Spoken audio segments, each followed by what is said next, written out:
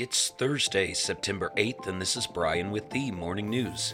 Give us 5 minutes and we'll give you the headlines you need to know to be in the know. U.S. stock benchmarks moved higher Wednesday even as investors considered risks to the global economy. The S&P 500 rose 71 points, the Dow Jones Industrial Average rose 435 points, and the Nasdaq Composite gained 246 points.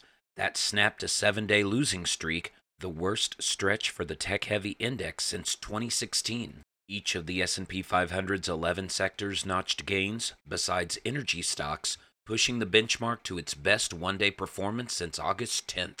Oil prices fell to their lowest level since before the invasion of Ukraine. International benchmark Brent crude sank 5.2% to $88 a barrel. Domestic West Texas Intermediate fell 5.7% to $81.94 a barrel for its lowest close since January 11th, according to Dow Jones market data. In other news, Canadian police on Wednesday said the suspect in a series of knife attacks this past weekend in the province of Saskatchewan that killed 10 people and injured 18 is now in custody, ending a 4-day manhunt involving a remote Indigenous community. Royal Canadian Mounted Police issued an arrest warrant earlier in the week for Miles Sanderson.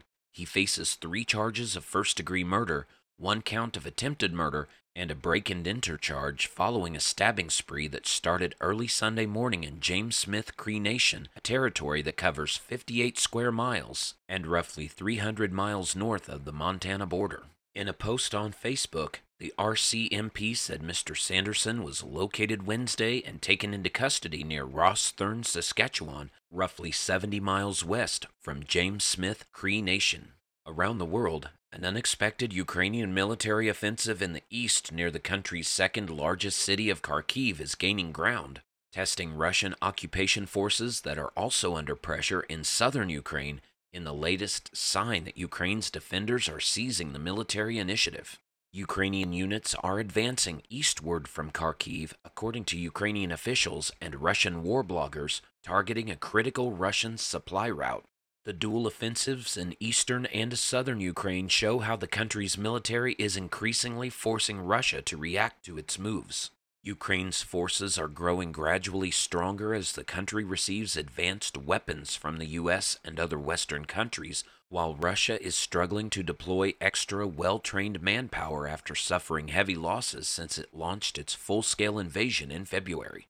Back in the U.S., a record heat wave put California in a fossil fuel conundrum. The state has had to rely more heavily on natural gas to produce electricity and avoid power outages, while Governor Gavin Newsom's administration moves toward ending the use of oil and gas. The heat wave that started more than a week ago has been hotter and longer than any other in the state, and it put unprecedented strain on power supplies. That prompted Governor Newsom to plead with people to use less power to avoid rolling blackouts, a practice that involves cutting some people's power to save energy so the lights can stay on for everyone else.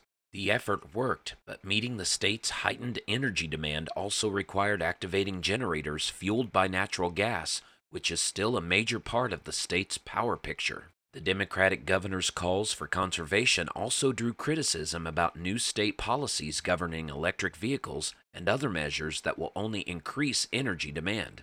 Governor Newsom said the extreme circumstances required the state to turn to more natural gas as a backup supply.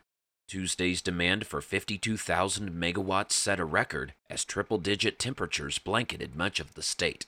And Democratic leaders are facing pressure to slim down their ambitions for a bill that keeps the government funded beyond September, with Ukraine aid likely to survive, but measures related to COVID-19 aid are seen as less certain by lawmakers. Congress needs to pass a short-term spending bill called a continuing resolution by the end of this month in order to avoid a partial government shutdown ahead of the home stretch of midterm campaigning.